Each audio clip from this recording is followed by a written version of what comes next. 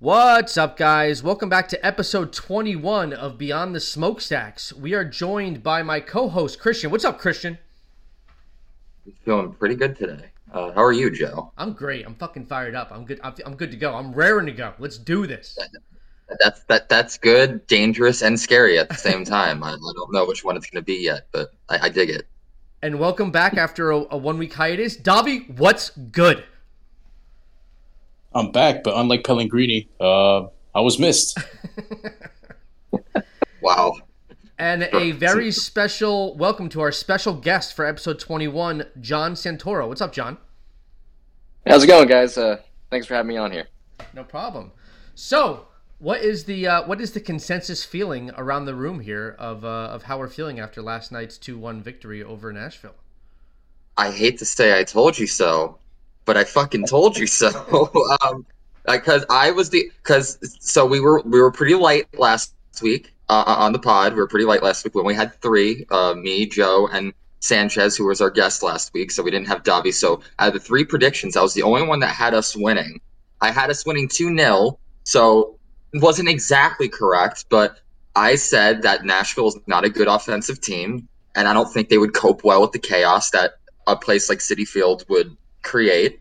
And sure enough, it looked like NYCFC pretty much until like the last 5 minutes or so. Like the last 10 minutes were a little nervy, but for the most part had a pretty good grip on the game. And and Nashville was fortunate enough that we didn't score more, in my opinion. So I'm really happy with that win.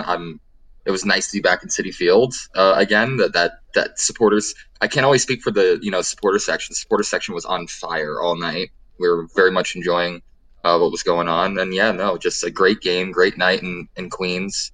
And I got to visit our future home for the first time by walking around the corner and seeing what's going on. So, good times indeed. All right, John, rapid fire questions. You ready for this? Oh, yeah, I'm ready. All right, favorite current NYCFC player? Yeah, so definitely my favorite one right now has got to be Sands. Kid, homegrown, quiet, just does his job. Love Sands. Yes. No issues with him at all. Very popular Puts in choice here in the pod. Puts in an absolute shift every time he steps on the field. Very good game last night too. A lot of people were talking about Ledesma and and everybody else and how well they did. Sands was really good last night, as usual. Yeah, especially after we're even sure he's going to be playing this week. After he looked like he got hurt pretty bad last week. Kid steps up every time. Yeah, so it actually came out, I think it was last night or early this morning. I saw it on social media, but Sands thought he broke his foot after the tackle in Atlanta.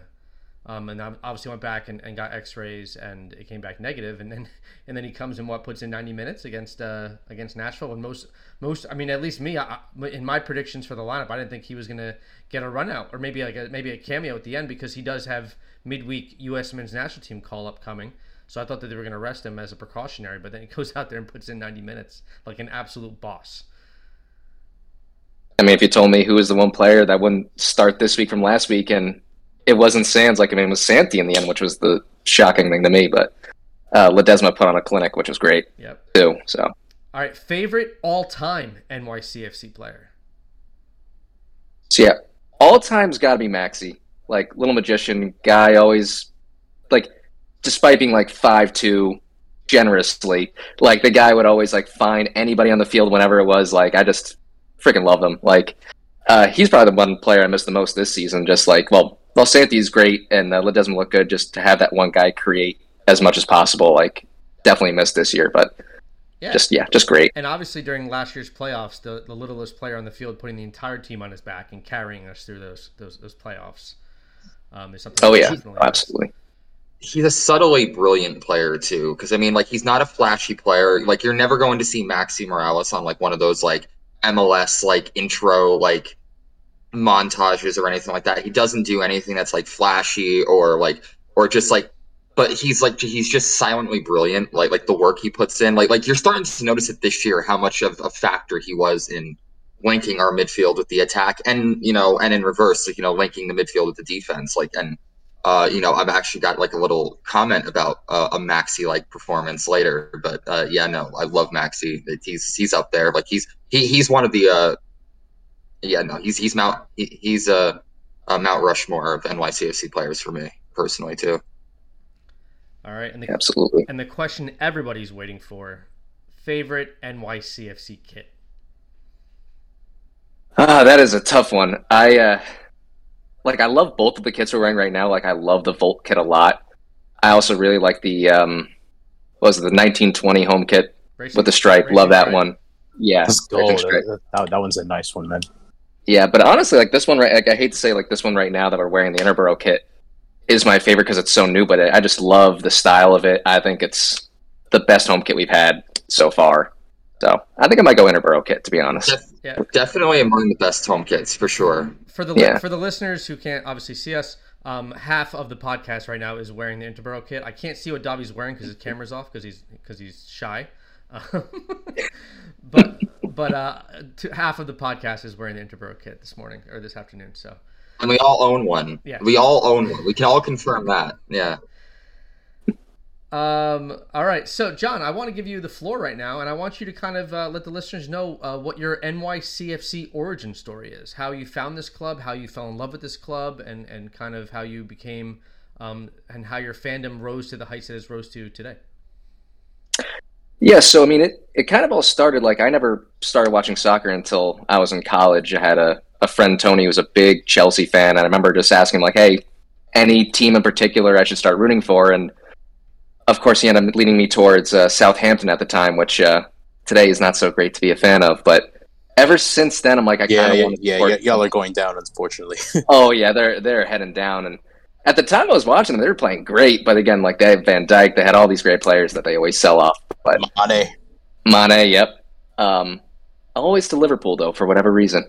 But I always wanted to watch like teams, a little more local, like can't head out to London or Southampton all the time. So I remember it was around 2015, which is the year NYCFC started, and I was definitely curious in them, and I always liked the idea of like joining a team on the ground floor and like being able to see everything from the very start. So I started watching them then. It was difficult in college, so I really started following more in 2016. Ended up going to my first game, which was the game where we played Philly, and all three DPs, Villa, Lampard, and Pirlo scored, which was great, huge. And just started following the league at the time. I had no clue what a DP was, but I loved it. And then the next game after that was the first derby game we won on that. I think it was a 4th of July weekend. It was, and just I think so. I think it was. Yeah, I think so. And I just been like July 3rd, 2016, a 2-0 win. Yeah, there you go. Well, I don't know if you listen on another pod. That's the one and only derby I've ever missed, and it was because of my sister's wedding. So I know exactly what date it is. There you go. I feel like that I missed the Eber game-winning derby to my cousin's wedding, so I know what it's like to miss some of those big games. But yeah, I mean, ever since, just been Citi member since 2017, and just love going to games, getting as many people into this team. Whether the ups, the downs, whatever it is, it's always great. Love it. So at Yankee Stadium, where are you posted up at? Where's your season tickets? I am in 228. Okay. So, which is not bad. And then I think at Citi Field yesterday, put me in 337, I think, which is honestly, I like those seats probably more than my Yankee Stadium ones. Are right at midfield, which is nice. Yeah, so I sat right near you. I was in 337, I think, as well yesterday. Oh, sweet. I was in the second row. Yeah, I was in row 3. Oh, you may have been right behind me. I may have been right behind you, yeah. And when I go to Yankee, I don't have season tickets, but I usually buy in 227B, 227A, right around there. Yeah, I mean, it's a great spot. I mean, and sometimes to venture around to the supporter section stuff, but if I just want to have a good view of the field, it's great. For sure. High up, see everything. I'm the only supporter section junkie here in this bitch, and the supporter section felt awesome last night. I loved that. I love the really loud, section. Really loud on the broadcast. Yeah, they were loud. Yeah, no, it's because of that overhang that's right above it. All that noise stays in, as opposed to the left field bleachers at Yankee Stadium, where it's just kind of in the open air and it just kind of has to just travel throughout the stadium. But no, it's awesome. I loved it. Can't wait for how loud it'll be whenever our stadium opens in 2027. It's gonna be great. God, it's I don't know if anybody went to the pregame march, but Brad Sims was there.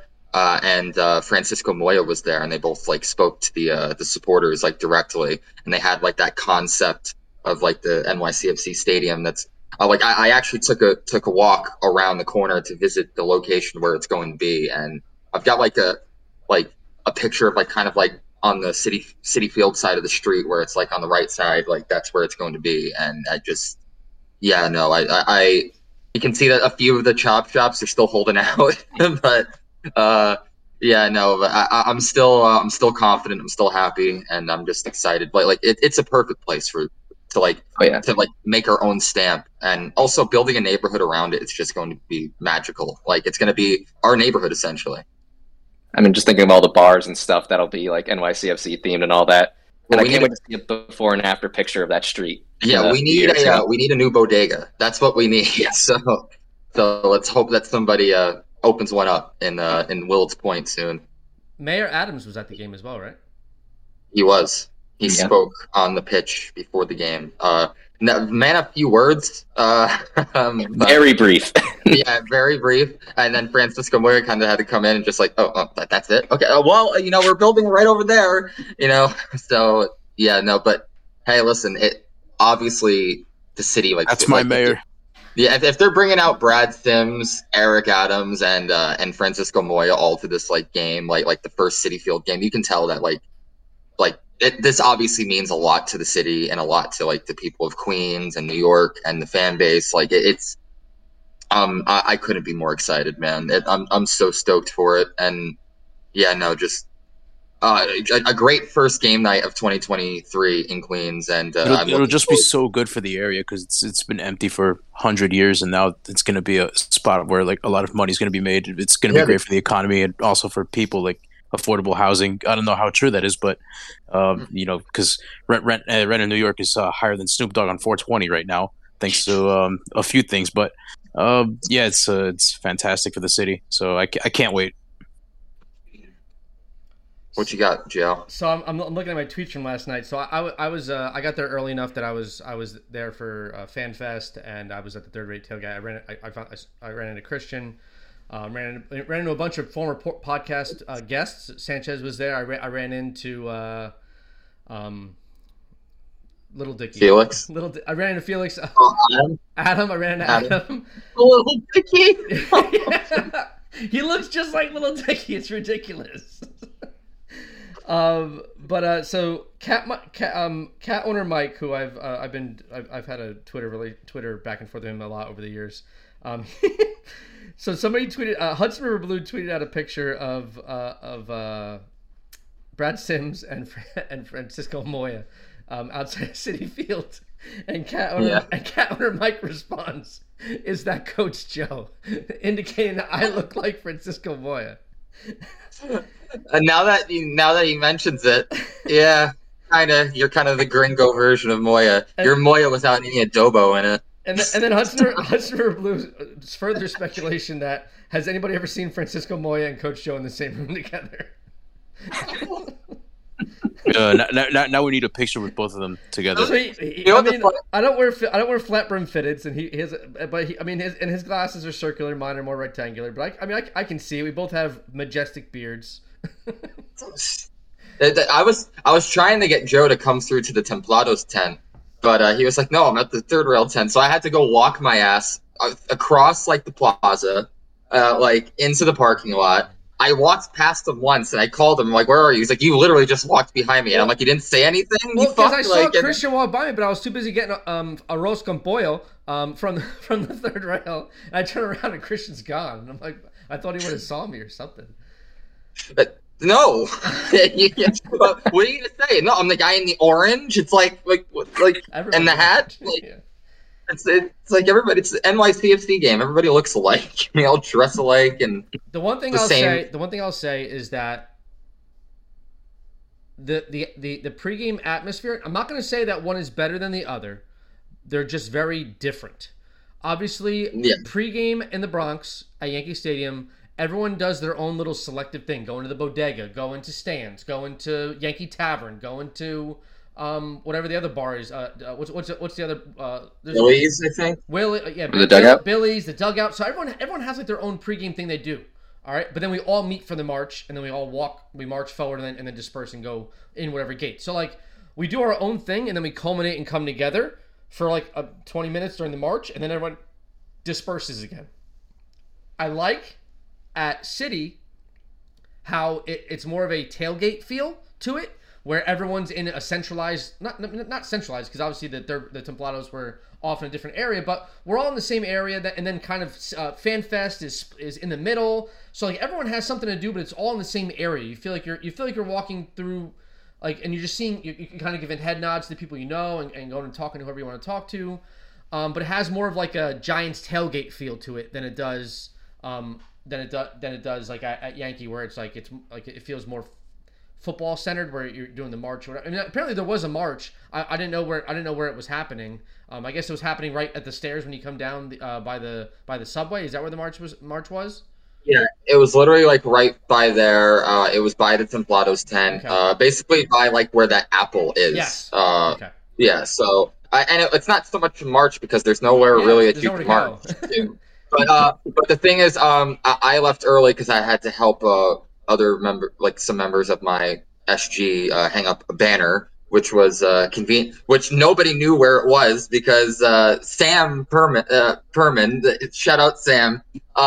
Apparently, we handed it to one person who gave it to Sam, who put it in a snare bag. When we got into the stadium, the snare bag wasn't there, and so we were like, "Who the fuck's got the banner?" And like one of our more senior members of our SG was like, "Yo, like is someone gonna handle this? Where's the banner?" And I'm just like, "We don't know." He disappears for like 10 minutes, comes back with the banner on his person, and we were able to hang it up. And I won't get into specifics, but it was a very nice banner for sure. Yeah. So what did you guys think, John? What did you think about the pregame festivities? Oh, I loved it. Like, I honestly really like the whole Queens experience, the Citi Field stuff. Like, as much as I love Yankee Stadium, even as a big Yankee fan, just the vibe at Citi Field feels always different, and I love it. Like, again, like I said, much more, you can tailgate there, you can just hang around, move around, as opposed to usually picking your bar spot and then, yeah, like you said, marching in or going in when you want. They're both good in their own rights, but I am honestly pretty happy that we have Queens as our home going forward. I think it's just and also just like, it's a great borough to be a part of. I mean, I think the people are always great, and like people just seem a little more friendly than Queens for some reason. It's something great about it those nights. I'll tell you what, I was not a fan of the $40 parking. I mean, I know I'm one of the few that drives in. I know that Christian takes public transportation, but paying $40 to park my vehicle on a slab piece of cement is not fantastic. Joe. Yeah, Joe. However much it costs to get to New York Penn from you, and then do the 1 to the 7. I promise you, it's cheaper than fucking driving and paying the tolls and the parking. Like, I promise you. Oh, no, I know it is. It's electric. Even if you go the more expensive route and take the LIRR from New York Penn, it's still cheaper than what you would pay driving. You have to realize where I'm coming from, though, because you're coming from you're in Elizabeth, which is a more like city town or city in New Jersey. I'm coming from the I'm coming from the sticks out in Rockaway, New Jersey. I'm out 80 West far, man. I'm out here. And on top of that, I did go pick up my buddy in Passaic County. So like it was like it just. I'm going to Google the options from Rockaway, and once I find one, I'm not only going to send them to you directly. I'm going to print it out so you can put it on your fridge. Like, I'm calling BS because I grew up in Rockaway, and I went to many games from Rockaway before I moved out. Rockaway, New Jersey? Yes, yeah. Damn. That's where I grew up. Really? Yeah, crazy. What is your fucking excuse, Joe? Knowles or Hills? Knowles. You went to Knowles. No shit. Yeah. Jersey, disgusting state. I know. I thought I was gonna get shit for being like a Jersey guy on here, but like I'm not alone. I live deep in enemy territory. I'm talking so deep that I took my car to the dealership to get service, and I drove by the little asshole's fucking practice facility and drove with one hand on the wheel and my other hand giving the middle finger out the window. I'm in Morristown. I'm like a stone's throw away from the Rebel training facility. I hate it. But yeah, just go to Secaucus. That's what I always drive Secaucus, take the one train stop, and then spend a day in the city and go up that way. Maybe I'll give it it's cheaper enough. Maybe I'll give it a try for next week, for this coming weekend against FC Dallas. All right, so I think now's. I mean, Davi, you didn't make your way out to Queens last night, right, Davi? No, I worked, but I watched the game from home. Well, okay. So how was the viewing experience? Like how was the sight lines of Citi Field? How was the announcers? Give us that background. I hate the announcers, man. I hated it. I mean, I don't want to sound like misogynist or whatever, but I can't deal with what's her name's like, voice? Like what's her name? What's her name specifically? I've heard her before. I don't know, and I don't really care. I can't deal with her voice. I don't like her voice over sports. It's they had the Irish guy. I watched it back. Kevin Egan, that's his name. I don't like it sounded like they were in a studio. It didn't sound like they were actually at the game. They might have been at the game. I don't know. I know Apple TV was making it a point to put guys put commentators at games. Yeah, we were talking about this last night. I watched the game back yesterday. The commentary brings it down. But the thing is, they switched up the camera angle again. So remember, they were the original camera angle is basically it's the hard camera that goes from, I guess, if you were to take the actual baseball stadium, actual schematics, it's on the first base line, and it sort of points towards the benches. Whereas last year, if I recall, when they had the playoff game, it was they swapped it to the other end. Last year, so that way. I found that one weird when they swapped it for the Miami game. So I don't know why the constant swapping, but I think there's some technical issues with the Miami game. There's something, because I remember that it was on the flip. Yeah, no it's line. But. Yeah. They had boards on the other side of the field for some reason. And the problem is when you film it that way, you can see the supporters face first. However, the problem is that you get a long view of that first baseline, the netting, where they don't seat people. There's a big section in that stadium in Citi Field where they do not seat anybody, and that was the section that was showing up during the playoff game. Because even though there was 19,000 people there, they're showing the one corner where they're not. And it didn't look good on TV. But the other, I don't know. I was not feeling the. I only watched it back, obviously. The actual atmosphere of the game itself was amazing, but I watched it back on Apple TV last night, and I didn't like the announcers at all. I didn't like I don't know. It looks good. Apple TV knows how to make it look good, but that's about it. All right, yeah, so diving headfirst into the match. 2-1 win over Nashville, our first win against Nashville as a franchise, since their expansion year, since they've been a franchise in MLS. It moves our record against them to 1 win, 1 draw, 2 losses. The announced attendance at the match was 18,687, which is good for the 4th largest crowd at Citi Field. Through, I think that's 7 games now? 8 games. 8 games. Yeah. This is the 4th largest crowd at Citi Field. There was definitely parts of the crowd that were very full, and there was definitely sections that were very, very empty. Now, John, you were sitting in a section similar to mine. Optically, do you think it looks good / appropriate for the supporters to be jammed in a corner of the stadium? You see, I don't, but because I remember the one game, our first playoff game, I think there years ago. I think it was against Toronto, where Matarrita had that penalty kick in extra time that I still had nightmares about. But they stacked them in the 2 levels in the outfield, in right field there, and I thought that looked great. But then I think I remember hearing that there was an issue with people on the top level couldn't see the goal. I'm like, I get that's not the best, but I just think it looks intimidating and cool to have 2 levels of supporters staring down on that goal. But I get it's probably the best they can work with at Citi Field, the way it's designed. So I was looking, and behind the goal, behind the goal that we scored on for the 2 goal, actually where all the goals were scored, Behind that goal would be a great place for the supporters to sit, because there's a lot of sections over there. Also, the Christian was speaking about the deck that's above them that kind of that shelters in that sound. There's like three sections of deck over there. That'd be the perfect place to put them. So here's the thing. So with supporter section tickets, we basically have access from like a certain it's general admission to a certain amount of a few sections. I believe that those sections are from 104 to 106. I believe it's like I'm not a Mets fan, and I don't go to Citi Field often unless NYCFC is playing. So I'm trying to describe it as best I can. I don't know if that like little bleacher area is included in there. I have thought like why.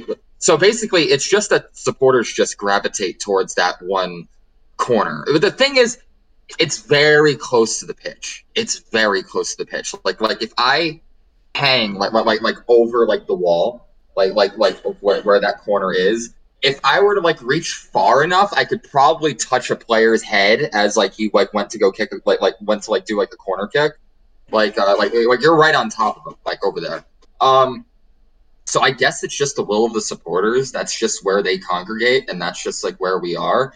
There's also a lot more space like vertically for like people to come in, where as opposed to that like kind of like little deck area where you only have so much space. Like it's kind of like it's kind of like a bleacher area, but it's also like kind of small as far as to how many rows there actually are. So, and the thing is, if like they can't do the second deck thing over there, like again, because half the people there can't see shit. So, and also it's at like an odd angle where like if you were to have like a tifo or something like that, like I remember we had a tifo for that Toronto game, but you couldn't see it unless you were like on the other side of the pitch. So, like, and I know we faced Philly there this year, and we might have a tifo for them. That's a tifo. It's a rivalry game now for sure. Oh, so I see what John's saying. If you sit really high up in that section I was talking about, then you can't see that goal probably. No, you can't see anything in that second deck at all. It's just, yeah. I don't know if that's like a weird thing, because I would imagine like that also affects baseball, because if you can't see the goal there, you can't see the outfield fence if you're sitting up there, like during a baseball game. So, you basically have to guess when the home runs are coming in. I don't know. Like Citi. Here's the thing: Citi Field offers like a much more louder and more intimate experience, but there are a lot of drawbacks. Like as opposed to like Yankee Stadium, there's like places in Yankee Stadium where you get like a really good view.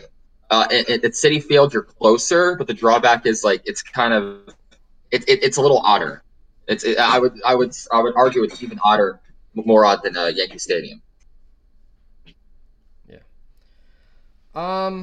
So, our updated standings, updated record for 2023. We are now sitting at 3 wins, 2 losses, 3 draws, 5th in the East, 10th in the Shield, 10th in the league, 9 goals for, 9 goals against, 0 goal differential, 3-0-1 at home, 0-2-2 away.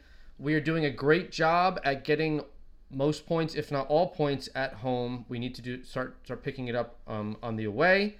Our updated record at Citi Field, we are now 4 wins, 3 draws, and 1 loss at Citi Field. I think we're doing a good job of steadily climbing the standings. Some pieces are falling our way in the Eastern Conference with teams not particularly doing well. Philadelphia is having a really hard go of it right now. Red Bulls as well. Yeah, so I saw the Red Bulls, the entire Viking army, almost the entire Viking army, marched out of the stadium after the Star Spangled Banner, and left the section and left the game to send a message to the front office about the Dante Van Zier incident. And then the Red Bulls went down 1-0 and then found a way once again to equalize at the death, like post 85th minute, around somewhere around there. They found a way to get an equalizer and escape with a point against, I believe was it Minnesota, Davi? Houston. Yeah. And, who, by the way, only had 3 shots all game. Yeah. So we're finding a way to climb the standings with a date with FC Dallas coming this weekend. We're well above the playoff line. The only teams above us are Columbus, Atlanta, Cincinnati, and New England. I didn't get a chance to watch it, but Cincinnati got the doors blown off of them by St. Louis City last night. I thought after I kept getting tweet notifications about the score, and I was like, is this going to be their version of the game that we don't speak about? Like they were just it was like goal after goal after goal, and then finally they got one back at the end. But I was just like, make it stop, like throw in the towel, do something, because they were just getting scored on like at will. At one point they took a shot, it hit off Roman Celentano's back and then went in the goal. Like, I mean, at a certain point it's just like, it's not your day. Just summed up their night, really. Yeah, the soccer gods are just not on your side. This is not going to end well. All right. And that game was delayed like 2 hours from kickoff as well. Because of weather? Yeah. Yeah, apparently there's tornadoes in the area or something. Well, so I mean, the weather god, I mean, the Mother Nature was kind to us last night because I mean, John, I know you live close to me, but apparently we got absolutely hammered yesterday by rain and thunder and lightning and all that stuff. But out in Queens, not a drop. I think Red Bull was also delayed the kickoff as well. But out in Queens, it was nice night, 60 something degrees, no precipitation, beautiful night. What's with these delayed kickoffs due to weather this year? Like was it severe weather in Jersey? Because I wasn't like thunderstorms. Yeah, we were getting. Yeah, it's got to be lightning. We got hammered by lightning and rain in Jersey. My kitchen flooded. Yeah. Yeah. So I came back last night off the train and I noticed it was damp outside. And I was like, I guess it rains here because I was expecting it to rain there. So I brought my windbreaker. I mean, it was a pretty mild night. It was what would you say, 60, 50 something? Like 60 something. High 50s, low 60s, yeah. Yeah, so something that you can wear like a jacket with, like a light jacket, nothing too crazy. Yeah, no, I remember it was supposed to rain. I remember seeing a few drops pre kickoff, there was a few, but then nothing ever materialized from it. It just never started, and it was a very beautiful night for football. Yeah, absolutely. All right, so getting into the game facts. NYCFC started this game off hot. 11th minute. Tallis in the corner, surrounded by two people, coming down on him. He decides to work his Tallis Magico. And he hits them with a nice La Croqueta, to get through. Yeah, his skill was finally did something towards something productive for once. Yeah, for sure it's going to be on his IG Reels by some point today. Anyway. I think it already is. So he nutmegs a player. He wanted to get back on the end of it, but Micha Jelenic, first time cross, steps up, hits the ball first time with his right peg, sends in a beautiful cross to Big Bird, who rises up, gets a head on it. Looks like he surprises the entire Nashville defense as well as Joe Willis, and nods that ball into the back of the net. Nice finish, nice clean finish. I know, Christian, you've been critical of Parks' shooting ability, but he's pretty damn good with his head, I must say. No, it was a brilliant finish, and it was a testament. It felt like it was coming because there was some very good. See, especially with Parks, because he was making these brilliant late runs into the area. Now, listen, I was actually talking about it last night. I think we all know that Gabe Siegel probably isn't the answer at the 9, but he's a decent Band-Aid solution just because of the way he moves off the ball. He moves like a striker off the ball. So, which allows which creates a lot of space behind him. And which also that way we don't have to play anybody out of position.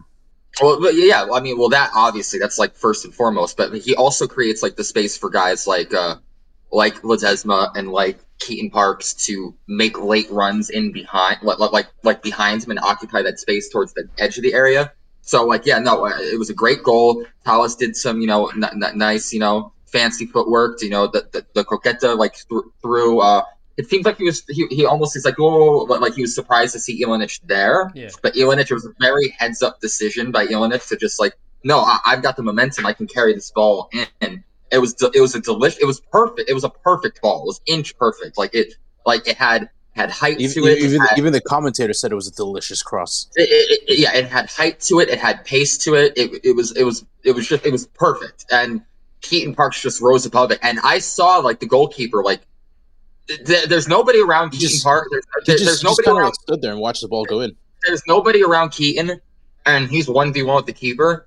So I said like midair, I'm like, oh, and if Keaton directs this like on target, like there's no chance that it's going to miss. But I was worried because Keaton is not one who typically puts balls on target. He's a great player. Yeah, and he does I remember one time he's a great player and he does a lot of things well. Shooting is not one of them. Historically speaking, but it was. I remember one time he had a rebound against the Red Bulls. It was literally like 2 inches in front of goal. Luis Robles like parried it up to his head and he missed it. Yes, I rest my case with Keaton Parks' lack of a finish. Like that's the one thing he just doesn't have in his locker for the most part. He can occasionally chip in, but not too often. And just a perfect header, perfect cross, Milanic. Nice work from Tallis to break free from all the pressure, and an early goal. Like you said, 11th minute. So it couldn't have. And this is not a team that has typically started off games well. Joe, you're the one that probably has the stats in front of you. I'd wager the earliest goal we've scored all year. I think I didn't look that up, but definitely because we Sanchez brought it up on the last pod that NYCFC has only led in. They pretty much only led in the 2 matches they've won. Every other match that they've drawn or lost, they have not had a lead in. So it was super important for us to come out and get an early goal, but definitely to score first. And this put the nail on the head with Parks finishing the shot early, and it definitely set the tone for the remainder of the match. That like we're coming out here to take it to Nashville. We're not going to sit back and rest on our laurels and let them come to us. We want to come out and be the aggressors. We want to. What was your quote that you had? Something about something aggression. Ruthless aggression. Ruthless aggression. WWE reference. Yeah. I'm a huge pro wrestling fan, and if I'm Nick Cushing, I have to put all the guys around the ring and say I want to see some ruthless aggression. Because listen, right now. We have enough talent to get us over the line. We do. We have enough talent to be a very formidable team in the East. We're not going to be dominating the East, but we have enough talent to get us through into the summer, figure out what we're doing at the striker position, and then cook. Like, for real, actually cook. Not just accidentally or hopefully cook. But you wanted to see, like, certain players step up tonight, and I really want to talk about Ledesma's performance in a little bit, and we'll definitely get to that. But very, very good performance, especially from the players up top. Like, even though Tallis was a little bit sloppy, I still thought that being off the ball. I also thought he was slowing down counterattacks way too much. There were certain times where we were on the break, we were on the counter, but just running full sprint is just not in his bag. That is just he's got a lot of tricks in his bag. Running full sprint is not one of them. But no, I was quite impressed with the fire start that we had, especially, I already said it. Keaton's finish was brilliant. I loved it. I loved everything about that play. Yeah, so that's at the 11th minute, and then so we're up 1-0, and we're confident, and we're like, okay, let's. But we know, okay, we have to continue. We have to keep our foot on the gas. We have to push our foot down on their neck. We have to smother their will to want to play well and play the soccer they want to play. And then we come out in the 25th minute, set piece. Corner kick. NYCFC for a long time has had the chant, we never score on a corner, score. Because we're just typically, historically, we've been very dreadful on corner kicks. Even though Rob Vartugian is our set piece coordinator, we have not scored a lot. Like, if you look at the percentage of corner kicks we've taken as a franchise, how many we've scored, it's probably below the league average. We do not score a lot on corner kicks. But I don't know what was going on with the defensive marking for Nashville, but Ledesma sends in a chef's kiss service, and it goes over whoever's jumped, and it falls to Chanot, who doesn't even have to jump, and he just side scissors it right past Joe Willis. Beautiful. It's just an effortless volley into the back of the net. Beautiful. John, what did you think of that second goal? Oh, I love that. I mean, just I think I even tweeted out at the time, just Chanot looking like a striker, that perfect volley. I did not expect. I didn't even know he had that in him, And yeah, just really poor defending from Nashville, which is shocking considering I think the stat was they only gave up 2 goals all year before last night. And to have actually Keaton's goal was the first time they've conceded in the first half, and then all of a sudden, like a few minutes later, bang, they get another one.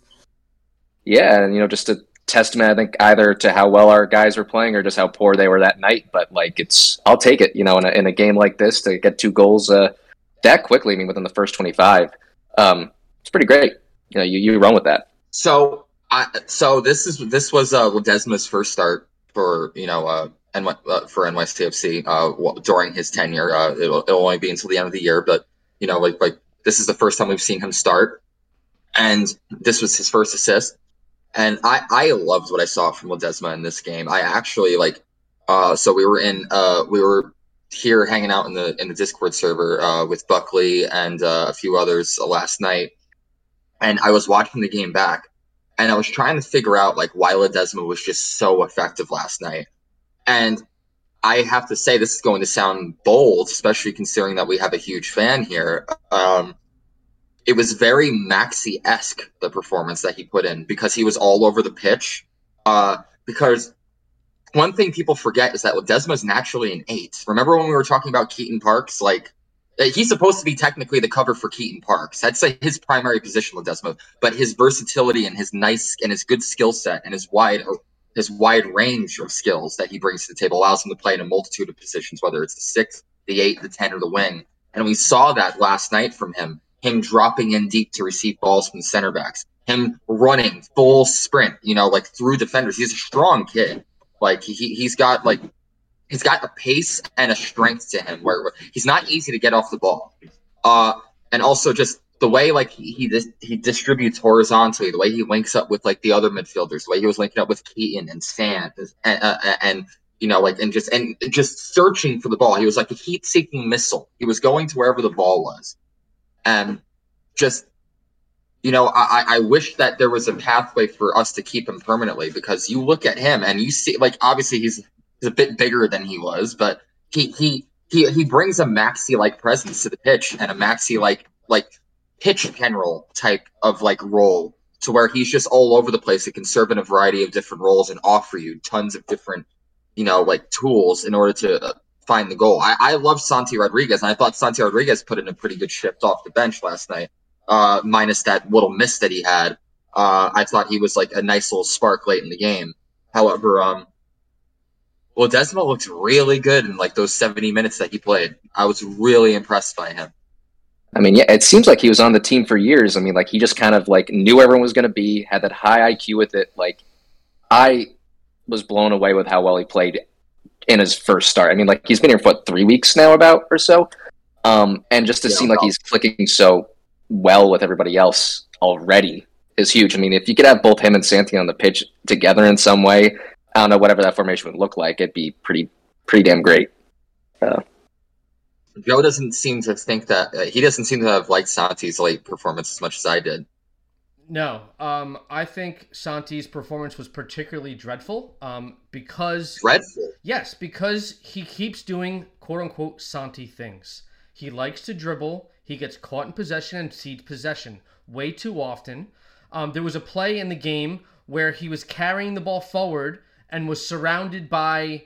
He was the only one going forward. I think it was a counterattack, and he's carrying. And I realize that it's a 1v3 or whatever. It's not a high percentage thing. But he looks panicked and doesn't have an idea of what to do. If you are getting that fat ass paycheck, that fat ass DP paycheck every single fucking week, you need to have an idea. You need to be able to take on 3 people. You need to be able to do something to deserve the amount of money that is getting direct deposited into your bank account on a weekly fucking basis.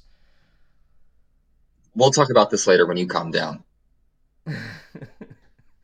So, I'm yelling at the game. Do something that shows me that you're worthy of this stupid DP roster designation. And what does he? He looks around, and then gets tackled and loses the ball. I think that's actually no. I don't even want to bring that up because the DP designation that's that's a episode in and of itself, and how fucking stupid I think that it is anyway to begin with. But anyway, to go back to I'll talk about Santi later, because from where I was sitting, Santi was like doing a lot to like cause chaos, and like there was like one point where he like received the ball and he was able to mega defender, and he had a shot far post, and it looked like it was in, and then it just curls right past the post. Like there was a few opportunities like that where it looks like he was about to like convert. Like he was dangerous. He looked dangerous. Now, was his final product the best? No, but he did provide a decent spark. Because remember, like I was saying that like we don't really have a lot of guys that can provide a spark off the bench. Now, I'd much rather one of those sparks off the bench not be a DP. Because we're gonna need Santi for 90-minute shifts at some point. Well, I mean, for the most part this season, but I didn't think it was necessarily for like an amount of like impact, like outside of a goal and outside of assist. I feel like the impact of subs is like a very hard thing to measure, and I thought that by like stretching the field and by creating some very dangerous opportunities for himself and even like some for the players around him. I remember he gave Gabi a very, very good ball, and then Gabi just didn't know what to do with it. Gabi like kind of like rolled it, like it looks like he was trying to look for a far post like run from Jason, but it just wasn't there. And whereas I thought like from my angle he should have just taken a pop. Like there was a few moments where like Santi actually could have been rewarded with an actual stat for the game, whether it be an assist or a goal, but it was a matter of inches each time. And but I mean overall though, I don't want to like get too sidetracked on Santi, because overall I think the team performance was really good. I even thought some of this I even thought the Nick Cushing substitution patterns was much better this week. I thought he made subs at the right time. Like didn't wait too long. I thought putting Alfredo in later in the game to just kind of just silence, like, you know, like what is statistically a very underwhelming Nashville attack. I thought that was a decent move. I thought I wouldn't have preferred a like-for-like change with Ledesma. I probably would have preferred Santi to come on and play with Ledesma. I would have been interested in seeing that late in the game, but overall, I thought we executed the game plan fairly well. I thought we did exactly what we set out to do in this game. Yeah. So 25 minutes so we're up 2-0, 25 minutes in. At that point, I'm willing to say that most, if not all of us, are thinking this is going to be a rout. Like we have 2 goals, 25 minutes into a match. Like in reality, we needed to get that third goal, because what's the saying that everyone's heard their entire life? What's the most dangerous lead in soccer? 2-0.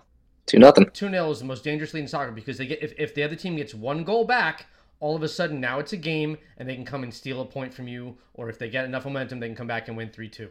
So I felt we needed to get that third goal. The third goal never came, and then at around the 60th minute, so the rest of the first half was I mean it was good. We had some momentum and we looked good.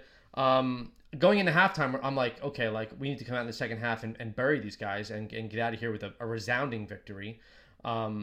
Second half did not go as well. At 45th, at halftime, Nashville made a substitution to bring on Jacob Schaffelberg and take off Fafa Picault. Fafa Picault didn't really do much in the first half. He's kind of a pace merchant at this point. He's even a little bit older, so he's not as fast as he used to be. But Schaffelberg was their leading goal scorer going into this game. So to see him come on as a sub, he's scored against us in the first game. Sorry. So he's definitely a dangerous player in their attack. He may not. People might not have the highest opinion of him as an MLS player, but so far this season he's proven to be dangerous. So they have a lot of former Red Bull players on their team. Yeah, and it pisses me off that Sean Davis, Dax McCarty.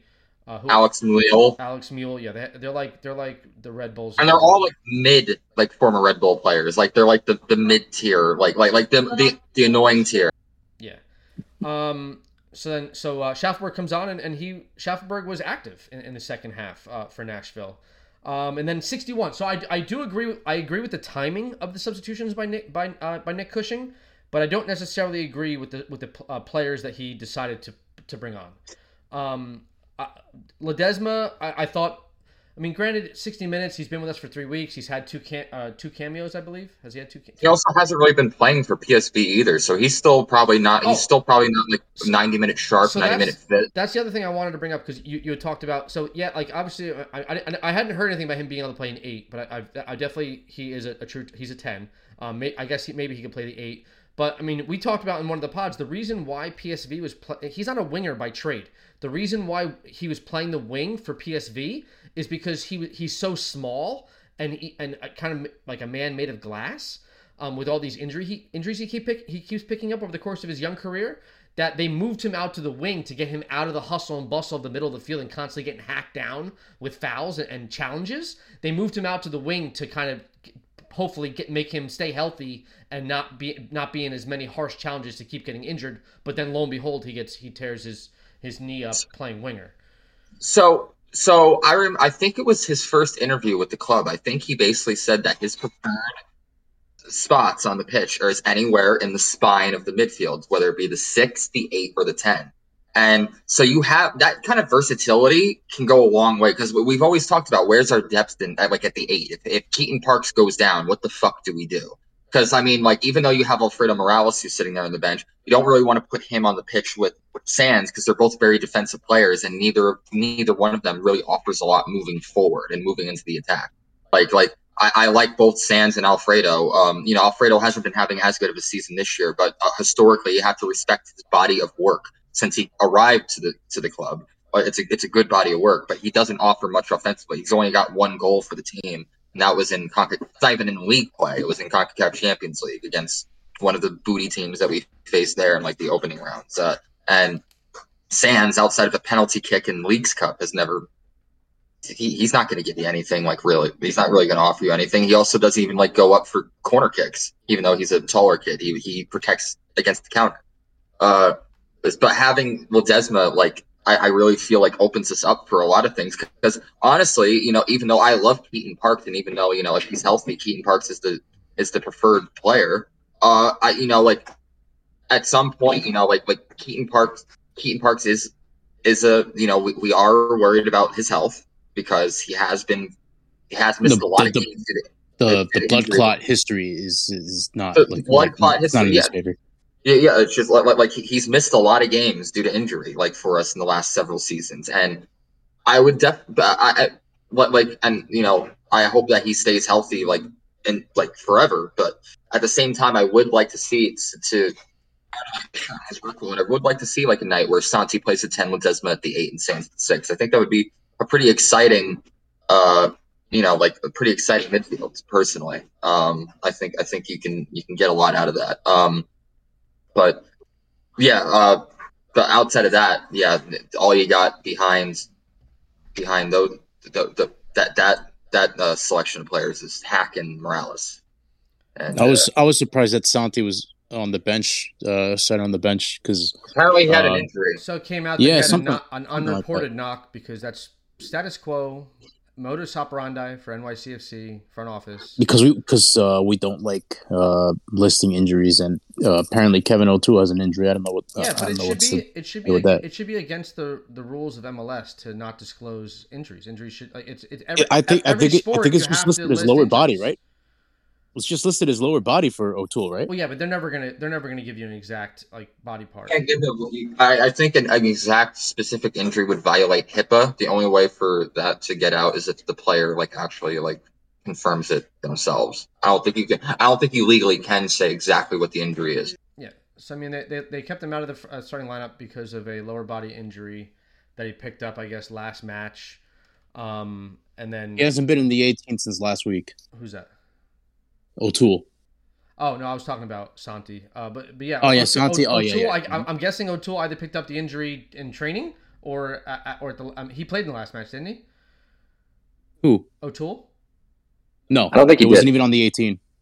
One of the games recently, he came in as a sub for left back. Not last week. No, it was in Houston, I think. Okay. I think it's the second straight week that he's been out. Yeah. Sure. Mm-hmm. So, I mean, overall, I was thoroughly impressed with the body of work that Richie Ledesma gave us through 61 minutes.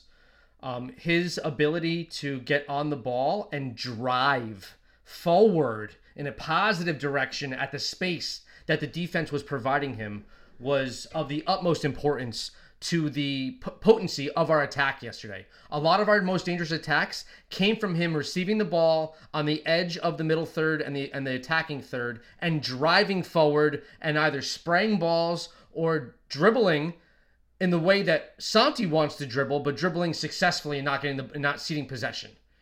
Even I was impressed with the one shot that Ledesma had was even a nice shot. He tried beating Joe Willis near post and almost did it. He almost snuck that ball in near post.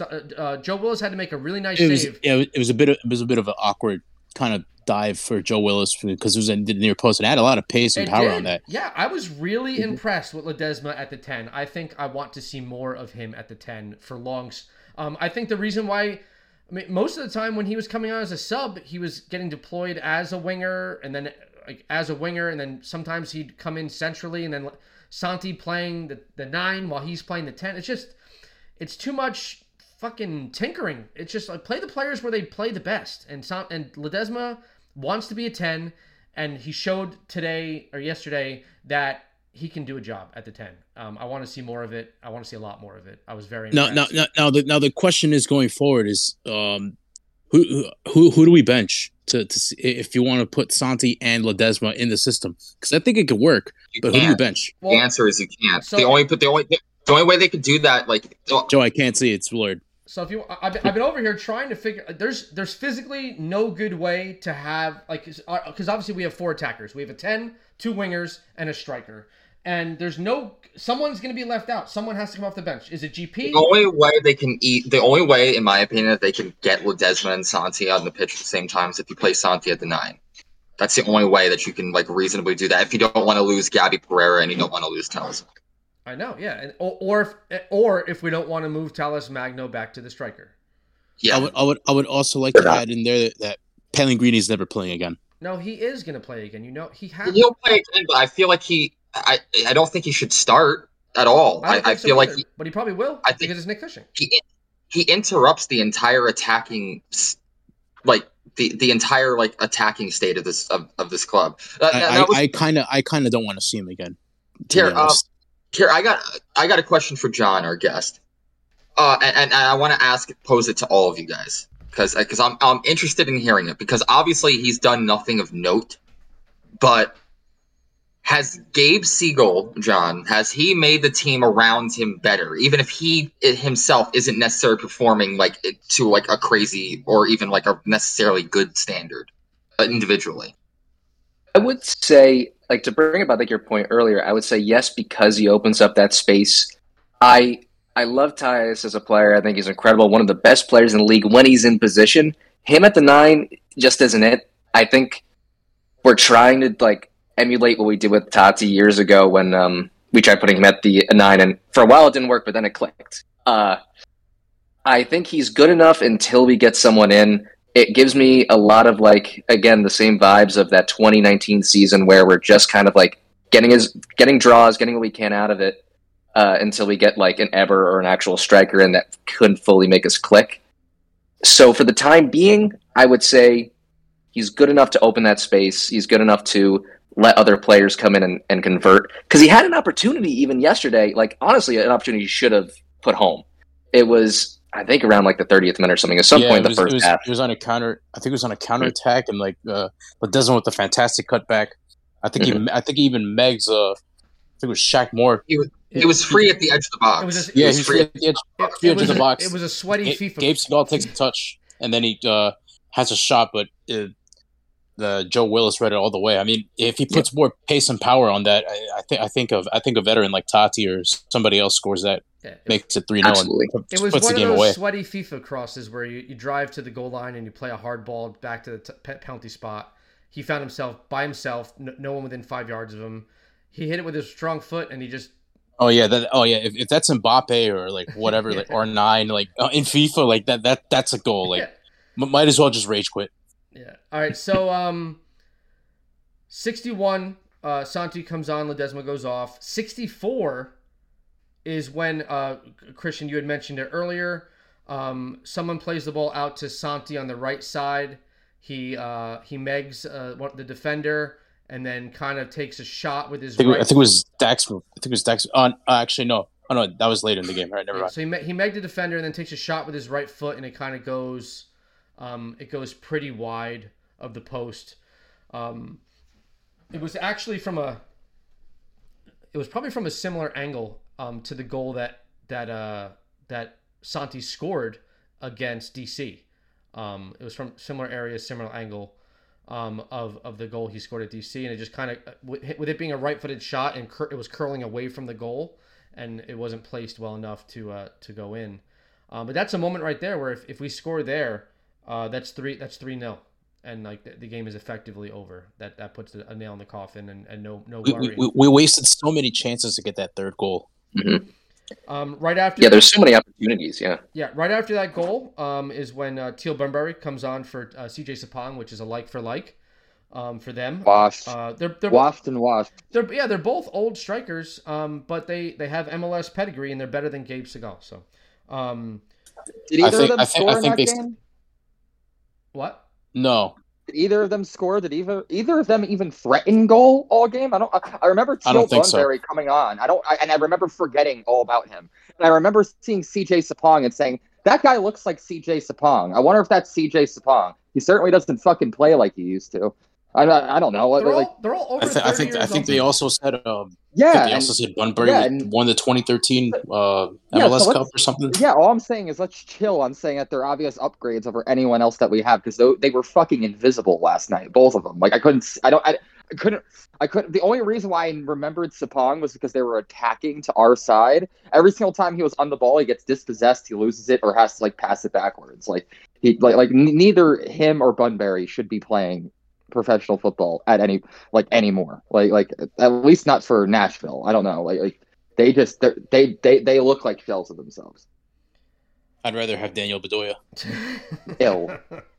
68. Jason comes on for Segal. This was the sub that I thought was questionable to make. Just because we know what we're getting from Jason, and we know what tactics Nick Cushing is deploying when he brings on Jason. He wants Jason to get fouled, because that's what Jason does. He gets fouled. To be fair, I thought there was on that quick free kick, that quick restart that we took, Jason was brought down in that box, and that free kick should have stood, because it was to the rules. We stopped the ball from moving. We took a kick from like a solid spot from the spot of the foul, and we delivered it into the box. And Jason was fucking uplifted on the play. And honestly, it should have stood, but Alan Chapman, for some reason, one reason or another, decided to blow it back and say, no, you have to retake the kick. I don't understand why. I thought it was a fair restart and everything. Like, I even watched it back on the broadcast. Looked good to me. I actually don't think Jason played particularly bad. I thought he came in and did exactly what he had to do. He was like a little spark plug. He's got a lot of energy. Do you want to know what he did bad? What did he do bad? He's like the Energizer Bunny. Like his purpose is to go out there, run around hard as hell, get stuck into whatever challenges he can, make it look like he gets fouled. All right, the mistake that he made was in the 76th minute. In the 76th minute, he gets a stupid fucking yellow card for going to a challenge he had no right winning. Okay? And then that makes it now, so he's on the field for the rest of the game. So 76, we have 15 minutes to 90, and then there was like 5 minutes of stoppage time. So that's 20 minutes of play, where now because he's on a yellow, he can't do what Jason does. He can't go and try to get stuck in. He can't play with the Energy Bunny. He can't even attempt to even potentially do anything defensively because he's now on a yellow.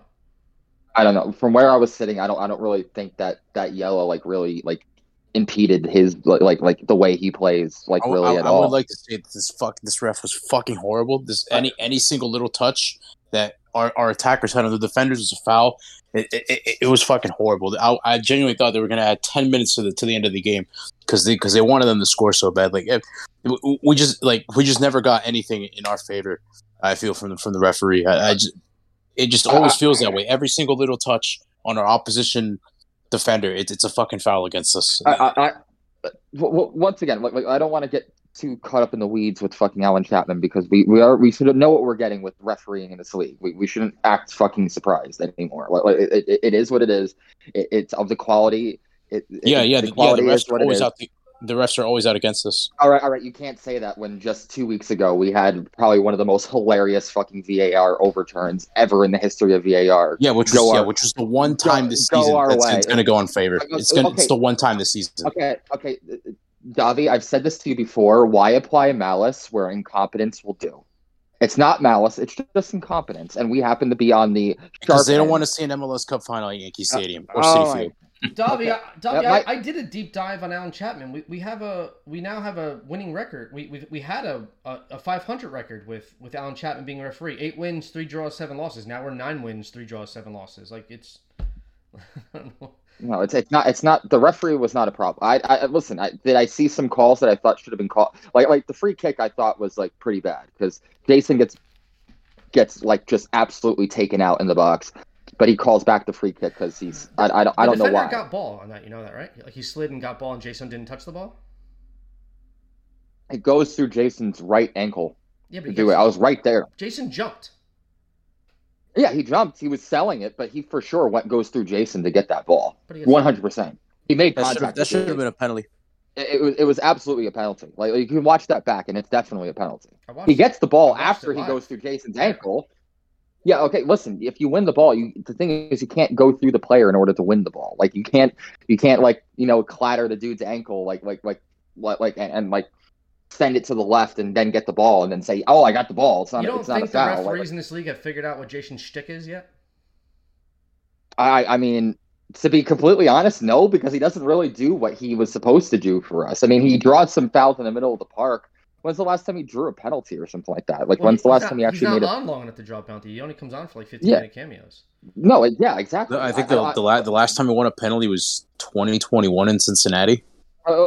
There's obviously I mean there's players like Tati who are known for being like 90-minute players who are known for being agitators and knowing for making meals of fouls and everything like that. I don't think Andres Jason has the pedigree or like the body of work to really have any kind of point of emphasis placed on him at all with pro. Personally, I mean, if you weren't a supporter of NYCFC, would you know who the fuck Andres Jason is? Not at all.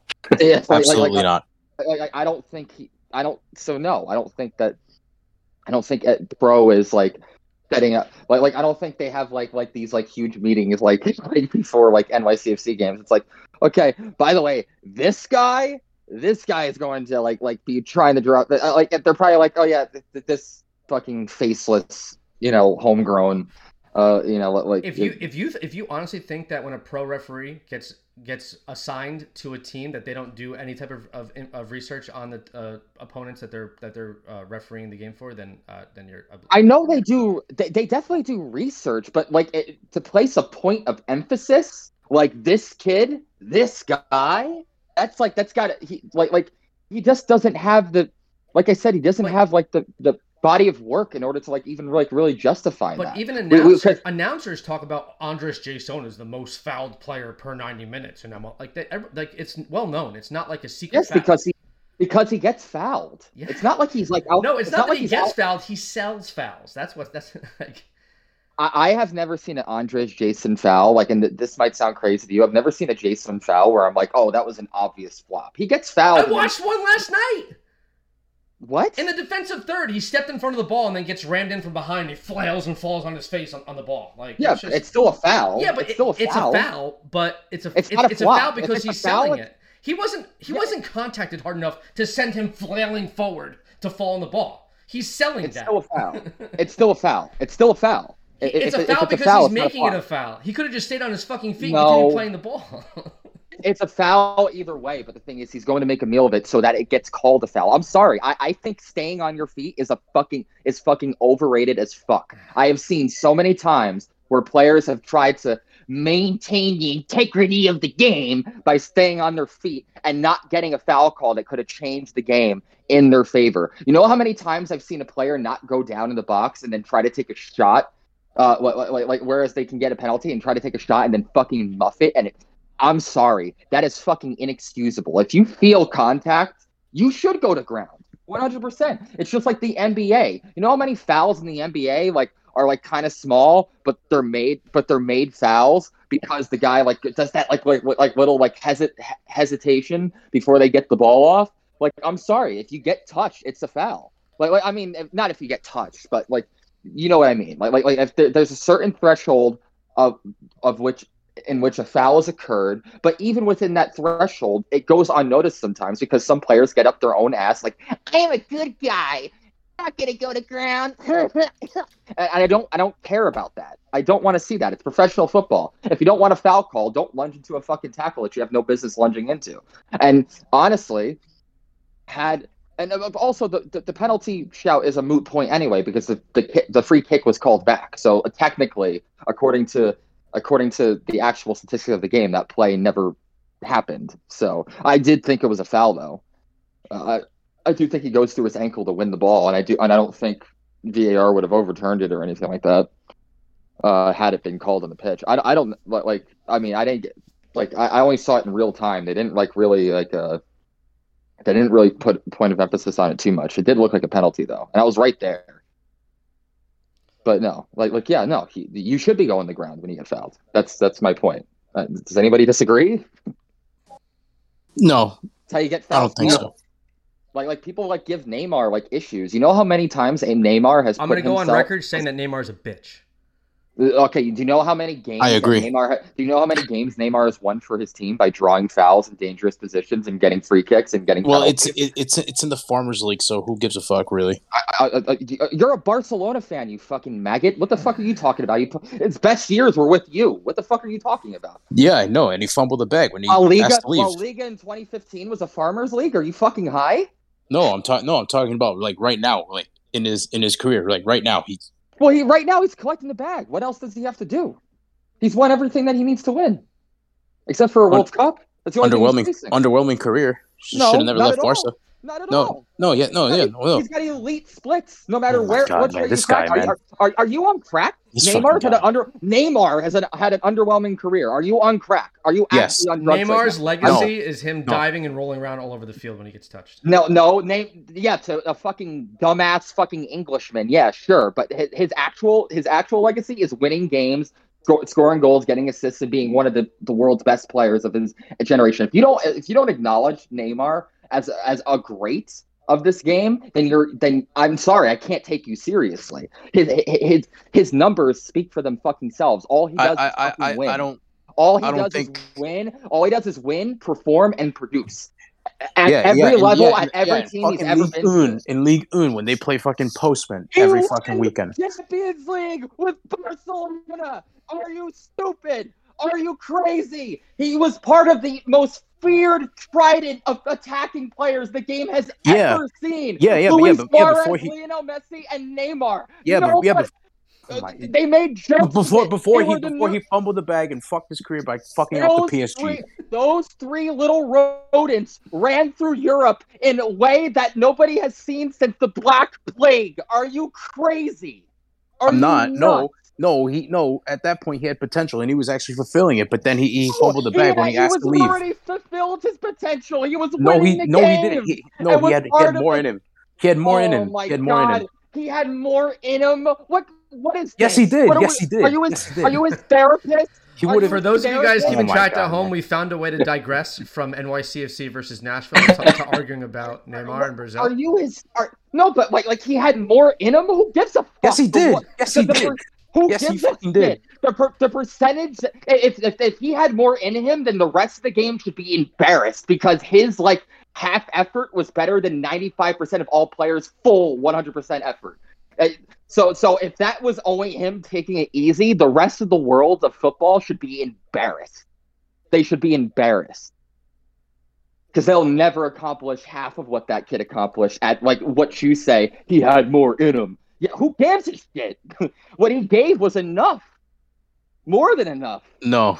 He's elite. It was good, but it wasn't enough. He was elite. He was elite, not anymore. Also, if you want to talk about he fucked off to Ligue 1, what does that say about Kylian Mbappe, who in my opinion is easily the best player in the world right now? Yeah, but he can't do it. He No, can't do it when it matters. no. I don't want to hear butt. We cannot do an Mbappe versus Neymar comparison. Back to he's bringing up League One as a point, and like I'm like, okay, then you got to erase Mbappe if League One is like a gaslighting you, fucking man. He's trying to get you fired up. Yeah, no shit. Dude, I swear to God, if you are a fan of Barcelona or Real Madrid, like you are a fucking bitch. Like it's fucking built into your system. Like the fucking two worst franchises in fucking football. Like as far as fan bases are concerned, next to only Man United. You guys are the Dallas Cowboys, and you guys don't even realize it. So going back to the 81st minute of we're too broke to be the Cowboys. 81st minute, Daniel Lovitz crosses a ball in, deflects off of Tavon Gray's hand, I believe, I don't know, and it falls to reigning MLS MVP Hani Mukhtar just at the top of the penalty area of the penalty stripe, and he laces a ball near post side netting through a bunch of defenders. Luis Barraza is unable to even make even a quarter of an attempt to dive and block it. And then the game gets dropped on its head and is now 2-1. It's a little bit of a sucker punch to NYCFC, who, to all those watching, had probably been dominating the match in terms of run of play and quality chances created. We had, up until then, we had kept Hani Mukhtar at bay and kind of locked up a little bit. But good players pop up in random spots and find a way to get their team back going again in the 81st minute.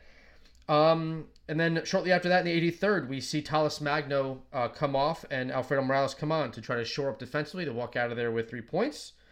And I feel like we navigated the last little bit of the game pretty well. There wasn't too many dangerous opportunities. I will give players their due. Luis Barraza had a pretty decent night. 5 saves. Most of the saves were pretty big. My only qualm with his performance is just in generally the directionality of the rebounds that he allows are not in fantastic places. As you can see, the one goal that was ruled offsides, which was correctly ruled offsides. I went back and watched it, and obviously it was ruled by VAR. The goal by Shaq Moore was an example of Barraza not being fantastic in terms of where the places that he's allowing for rebounds. But when called upon, Barraza did what a goalkeeper is supposed to do, and he stopped shots, which is definitely what we need. What did you guys? I mean, also just here's some more stats: 34 of 47 passing, and 5 of 17 long balls. So he hit a lot of long balls yesterday, and did not connect on a lot of them. But what did you guys think of overall of Barraza's performance in that? John, you first. Start with John. Yeah, I mean, I think he was fine. I don't love Barraza. I don't hate him. I think he's a perfectly fine goalkeeper. He had a great night last night. I think with a couple of really big stops, some dangerous things. But like you said, he does put balls in the dangerous positions, which kind of scares me a bit. And I think just as time goes on, he'll start to develop a bit more and start to become a much better keeper. I mean, but I don't hate it. I'm not calling for him to be out yet. I don't know how Freeze is doing. I haven't watched much NYCFC 2 to see if he's a top tier keeper there or not. But yeah, I mean, NYCFC 2 this week. He didn't even play for NYCFC 2. Oh, did he not? Oh, there you go. No. Because they had an away game and we were home in Citi. Oh, they played okay. they played on Friday night up in Toronto, so he wasn't going to go there. He was going to be on our bench. So Right. So with Barraza, so I think he looks fine. There was certain times where I will acknowledge one improvement in his game that I do think was pretty apparent last night. He's gotten much better at coming off of his line and committing to the play, as opposed to just saying, getting caught up in no man's land and just saying, okay, what do I do now? Do I still commit, or do I just stay here and try to make myself big? There was a few times where he came up the line, especially late in the game, to collect balls that were I think actually in the second, in both halves actually, towards the end of each half, there were times where he was called upon to go out and run off the line and grab something that he actually did well. And obviously he stopped pretty much all, most of the shots, all except one that came towards him. One part of his game that still frustrates me is during corners or crosses, he just refuses to catch those. he parries them, but he doesn't parry them into like he doesn't like punch them out like in like like into like the into Valhalla and and like force the team to reset. He punches them like down and like where like they're still in a danger area, and if one player is like well placed enough, they can easily fire off a nice. Like, there was one corner in the first half where the ball came in, and instead of catching it, he just punched it down to the ground for some reason. Yeah, that's like one part of his game that's like really frustrating to me. Now, I will say this: he does seem to be getting better progressively. Well, at least over the last 2 weeks. I remember the game before Atlanta, the Houston game. He really frustrated me to no end, and I was like really over him. And I like New England as well.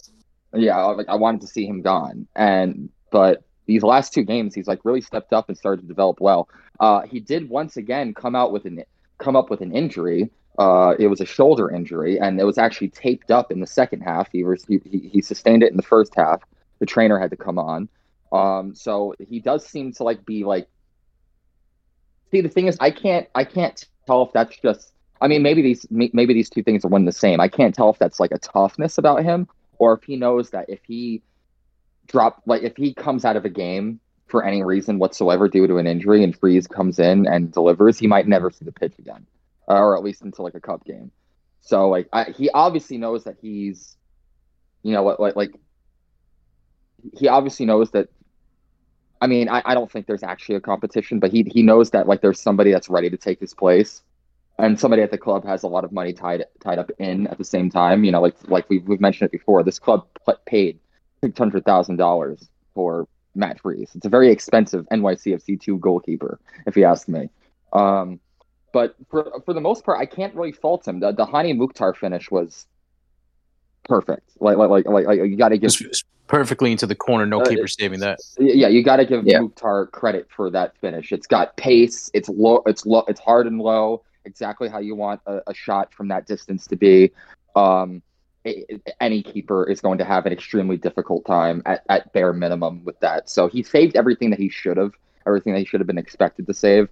So a good performance from Barraza overall. I can't really fault him for anything, but there's certain part, like you said, Joe, like when he parries balls, they don't seem to really go away. Like you're typically going to have to rely on either Martins or Chanot to like clean up the garbage in front of the net afterwards. Yeah, but, and eventually it could lead to like rebound goals, kind of like what Shaq Moore would have scored if he was like a few inches further to the right on side. It was also like Alex. Like there was like 2 other players. Alex Mule, he actually got like a little touch onto the ball, even though he tried to like get away. Yeah, there was like 3. There was like 3 offside violations. Yeah, and plus, even if he didn't touch the ball, like he was still like in the way of Barraza's sight. So the goal would have came off either way.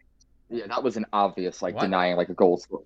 He was literally like standing right in front of him, like off in an offside position. That was an actual instance of like in that moment, like Alex Muil. Yeah, no, I'm talking about when Shaq Moore scored. Yeah, no, the same play. Yeah, if you look at the shot before that. Shaq scored from the baseline. There was nobody in front of Barraza.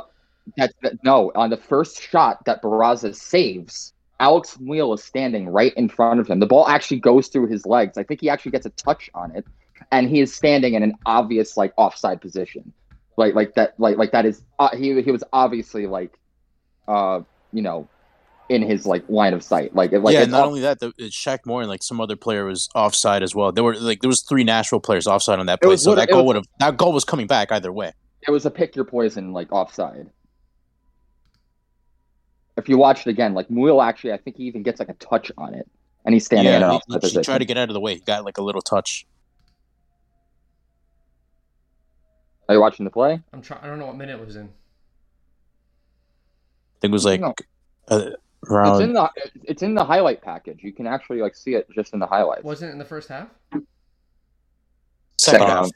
You sure it's in the second half? Yeah, second half. Yeah. I want to say it was like a few minutes before Mukhtar scored. Yeah, so Mule's not in the way. He is offsides, but he's not in the way. I don't think that would have been brought. I would say he still made an attempt to play the ball. No, he did not. He jumped over the ball. He's not making an attempt to play the ball. Well, if he's jumping over He's the ball dummying in it. an offside position, that's He's still intentionally trying to make a play there. That is a play. Dummying the So ball it's and a nice, acting as it's a nice save by Barraza, but there's two guys that are. I mean, they're both offsides, but not offsides by much because Thiago Martins is the furthest player back. Organized defense offside. Even if Shaq Moore is a few inches behind, they're still calling that goal back for offside because Muil is dummying the ball is making a play on the ball in an offside position. That is making a play on the ball. That goal's coming back either way. I mean, it's a good save. You're leaving it in the hands of VAR and the official.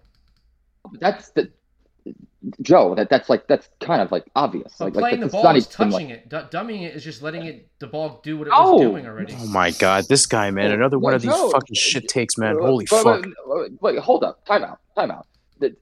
Making a dummy is a play on the ball. Dummying is standing still.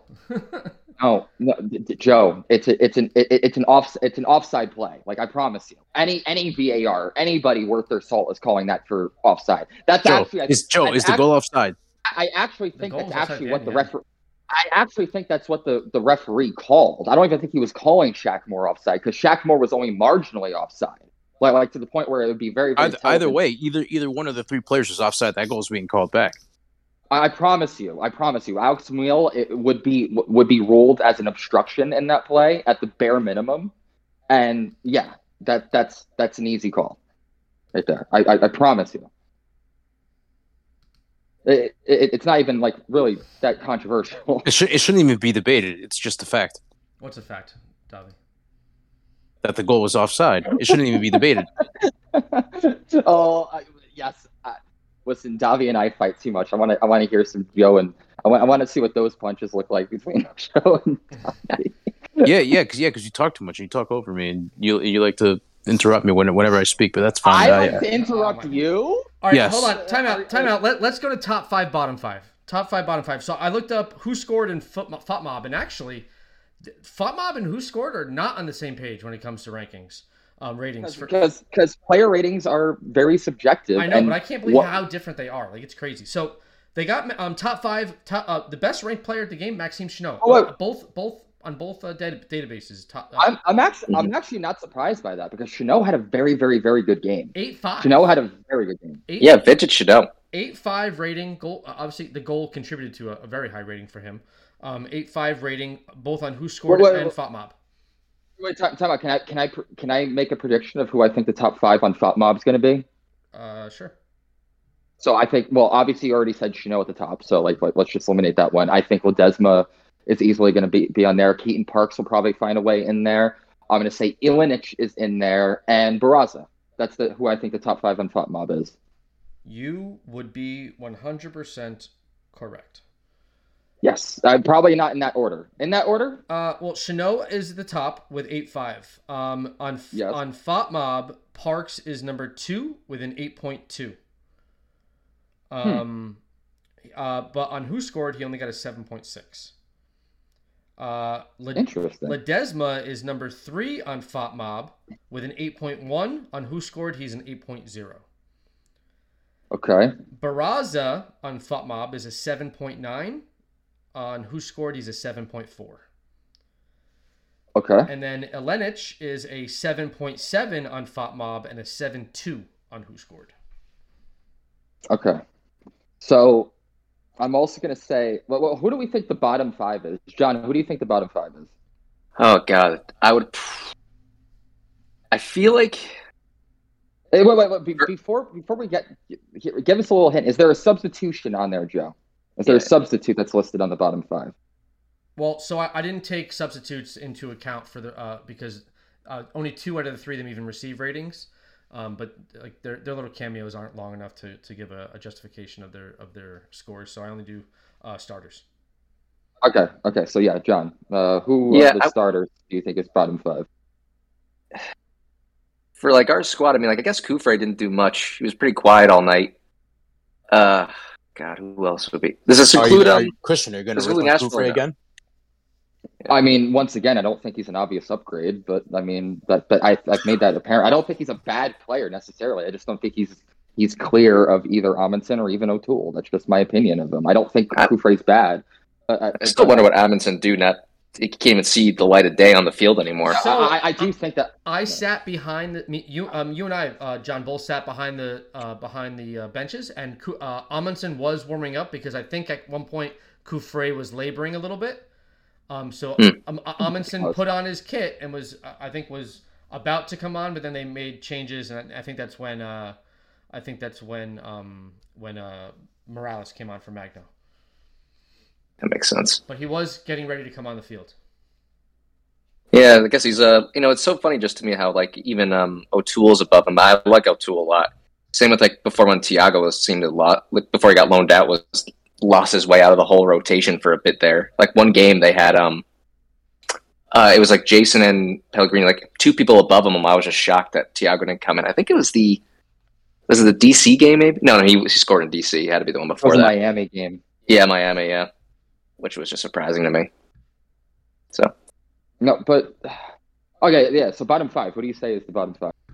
You said Kufre. I'd say Kufre, and this is just NYC. We're not talking Nashville. Yeah. Kufre. Who was on the last night?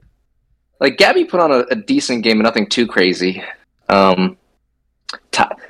Tyus really didn't do much at all. If you're talking starters. Thiago Martins, maybe, I don't know, but he's been doing great too. No one did particularly bad in my mind to like even think about bottom five. Everyone kind of did their job. The only player I thought was bad per se last night was Tallis Magno. But even he had like moments in the game where like there was like this one specific moment where he was like deep, like he was like receiving a ball like deep, like basically from like a left back position, and almost sent Gabi like on his way. Like it was like a very good ball, like in behind. Yes. And had it been an inch to the left, like we're probably talking like an early like tally by Gabi as well. But I'm gonna agree with you. I'm gonna say Tallis, Kufre. I mean, there's only so many ratings on a team, right? There's only 11 ratings on a starting lineup. So I would say Kufre, probably Martins, Tallis Magno, Gabi Pereira, and I guess James Sands, even though I wouldn't agree. But I mean, yeah. Yeah. All right. So the lowest rated player, according to Who Scored, was a three-way tie. Thiago Martins, 6.8. Fatmob, 7.1. It's not a bad rating. Tallis Magno, 6.8 on Who Scored, 7.0 on Fatmob. Gabriel Pereira, 6.8 on Who Scored, 7.1 on Fatmob. So they basically, everybody, so both apps basically have everybody on the pitch, all the starters having at least decent games, if not above average games. Yes. So it's pretty much, I guess that's a testament to how well we played as a team. Like Gabe Segal, Who Scored? I didn't even think of Siegel. I completely forgot about him. 6.9 on Who Scored, 7.2 on Fatmob. Now, here is the one that is the most controversial and is by far the biggest difference between the two apps. James Sands. James Sands was given a 6.9 rating by Who Scored. What did he get on Fatmob? Fatmob, 7.9. Yeah, so I think it's obvious which one doesn't rate defensive masterclasses as well as the other. Like, that's a whole point difference between the two rating systems. All the other ones are close. They're within 0.3, 0.4 of all of these, of each other's rankings. This one is 6.9 to 7.9. That's huge. 6.9 is a very pedestrian game. 7.9 is borderline man of the match. Like, that's a big difference. And then the one player you guys kept talking about is a player who's obviously we have a top five and a bottom five, and then obviously with 11v11, there's one player who's exactly in the middle. And that kind of was Brian Kufre, who 7.8 according to Fatmob and 7.1 according to Who Scored. So Fatmob thought he had a better game than Alenich. That's crazy. And Who Scored think he had a slightly worse game than Alenich. So I don't even care like how you feel about Brian Kufre. If you thought that he had a better game than Alenich last night, you're on crack. I've said this, but like, I'm sorry, like, especially like Ilenic with the assist too. Like, Exactly, I mean, exactly. you're factoring that in. Yeah. And it's not like one of those cheap assists either, where you pass it to a player and then he just does a bunch of brilliant work to like break through a defense and then like a nice like little tidy finish at the end. We're talking about a inch perfect cross to like with a great finish at the end, like with a very good like headed finish at the end of it. Like we're talking about. Like the XA on that assist is probably at least 0.6 or 0.7 on that pass alone. Like the expected assist like rating on that ball. Like you literally can't deliver a ball better than that. Like so, who said that? Wait, was it who scored or Fatmob that had Kufre having a better game than Ilenic? Fatmob. I don't have. It was just 0.1. It was 7.8 to 7.7 for Ilenic. Okay, so shame on who scored for not acknowledging defensive brilliance in the ratings, and shame on Fatmob for being dumb. And who scored had Kufre at a 7.1 and Ilenic at a 7.2. That's still way too close, in my opinion. Because I think listen, regardless of your feelings on Kufre, whether you think he's bad or not, Ilenic was clearly the better player. Like, was he not in your guys' eyes? Yeah, 100%. Yeah, definitely. Yeah. Davi? Never mind. He's mad at me. All right. No. I agree. So I don't really look too much into the bench players, but also big differences. They had who scored had Santi Rodriguez at a 6.0, and Fatmob had him at a 6.5. Andres Jason on who scored was a 6.1, and on Fatmob he was a 6.5. Tavon Gray was a 6.0 on who scored and a 6.3 on Fatmob. And I actually don't think Tavon played poorly. And coming off the bench. Alfredo Morales did not get a score on Fatmob because he wasn't on for long enough. What is it? You have to be on for at least 15 minutes. Is that the rule? Yeah, he came on at 83. But on who scored, he got a 6.1. Okay. I thought Tavon played well off the bench last night. Personally, I thought he was getting higher up the pitch, which I thought was definitely better. And he didn't look too bad. There was like one like moment where he actually like kind of like went like straight around like a defender, like he tapped it past him. And then got taken down and got back up and crossed. Yeah, I mean he definitely he puts in he's hard. He's a hard worker. I'll give him that. He has an engine. He is a hard worker. Yeah, no, for sure. And I would like to see him get more in the attack, because even though like his final product isn't great, I feel like I think having him up there would be a net benefit for everybody else involved, especially Gabby Pereira. Like to have somebody to link off with, because I feel like that's like one thing that Gabby Pereira needs to succeed. So I know we haven't seen him yet, so we can't really speak on his abilities in a blue shirt. We can only speak on what he did with DC and Seattle. But if ever for some reason there's issues with our center backs, like somebody gets injured, somebody's on international duty, I would much rather slide Tavon Gray into center back than play Tony Alfaro. What do you guys? Is that a hot take, or do you guys agree with that? No, I agree with that absolutely. No, I'd even want James Sands going back there. No, I don't think he would want to be back in center back.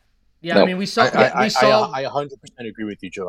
I do not want to see Alfaro on the pitch at all. We saw what James Sands can do a job, but his value of at the 6 is just his value at the 6 exceeds the security of him playing center back again. Well, the difference is that he's a serviceable center back. He's a phenomenal defensive midfielder. Exactly. I legitimately, this might sound like Homer bullshit, and feel free to like correct me. I can't think off the top of my head any other defensive midfielder in MLS that's better than James Sands. I can't. On his day, like James Sands, he's brilliant in all the subtle ways you need him to be. He wins all those balls. He's good on the ball.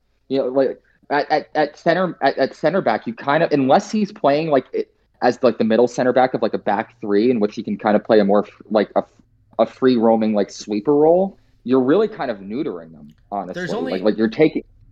There's 2 players I can think of that are cut from the same mold as James Sands. They're older than him, but they play a very, very similar style as to him, and that's Victor Wanyama, that's very high praise because Victor Wanyama is a former Premier League player. Yeah.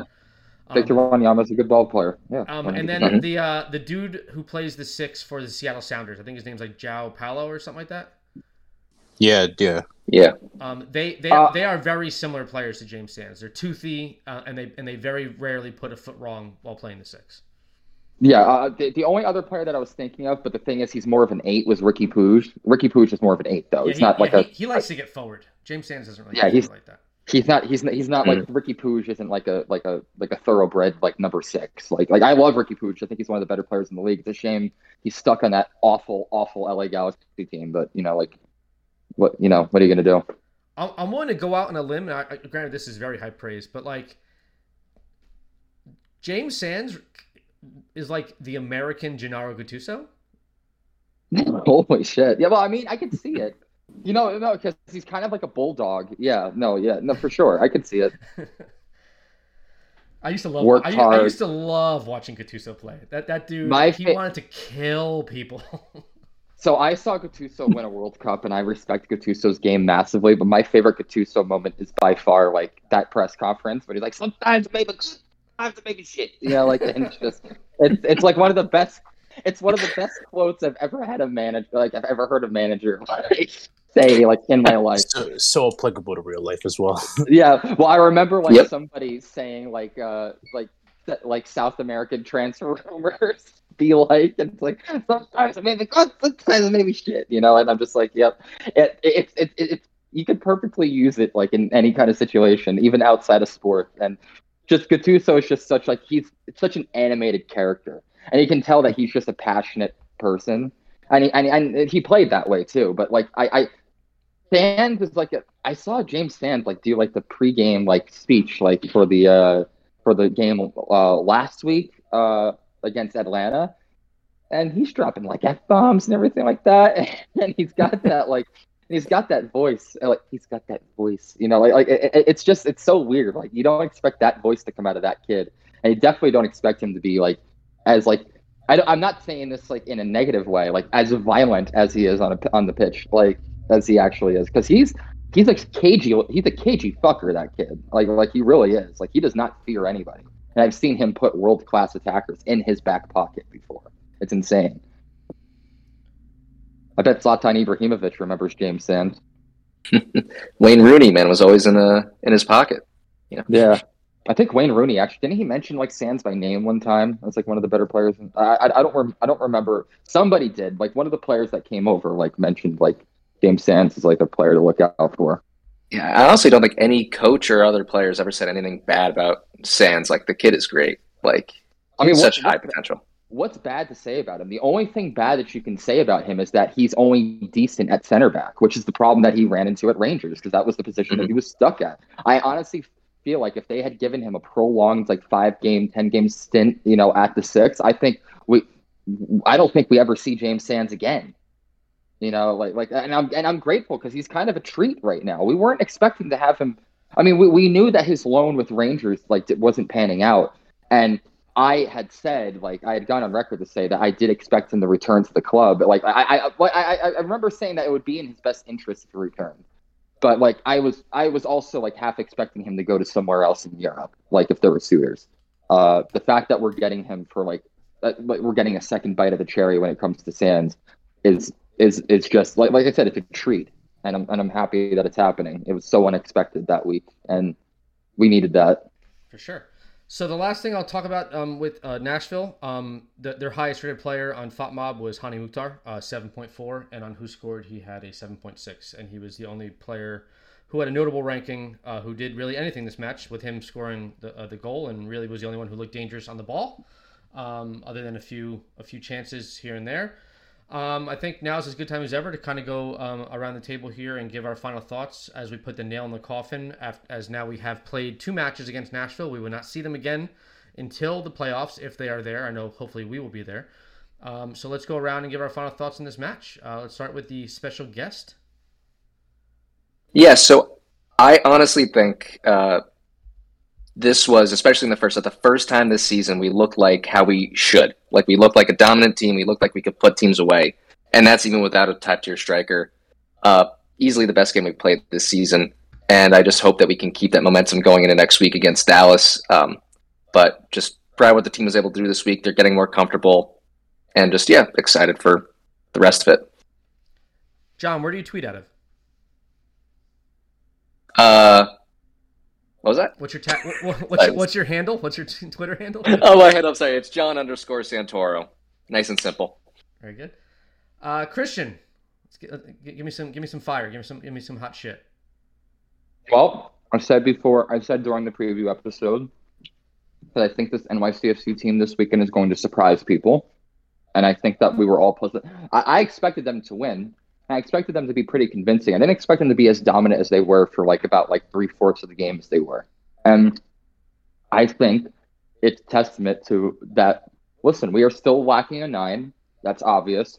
I also still think there's something to be said about a left center back, perhaps. But I mean, it's not like Chanel isn't delivering in that position right now. He's been the better of the 2 center backs for the last 2 weeks running. So, I mean, all things considered, I do expect us to find our form and to find like a solid, base. This is a solid game that you can build on. It's not like the DC United game where you scored 3 goals, but defensively you're a disaster. I thought this game were very offensively good. We had it in us to score at least 4 goals, honestly, minimum in this game. And I thought defensively we did our job all night, except outside of the 1 goal that Hani Mukhtar scored. Outside of that, we were very tidy. Some nervy moments, but nothing that was really yielding I think high XG chances all night. So I do think that this team had a very complete game on Saturday against Nashville, and I hope that they can use this as the building block for future performances, especially with one more game against a relatively beatable FC Dallas. Once again at Citi Field coming up. So yeah, that's my final thoughts on the game. Good performance, very complete. Was impressed both offensively and defensively, and we move. Davi? That wasn't Cushing. I can tell you that whoever came up with that plan was not Cushing. I don't know, man. Back to fucking normal. This is what I expect from this club.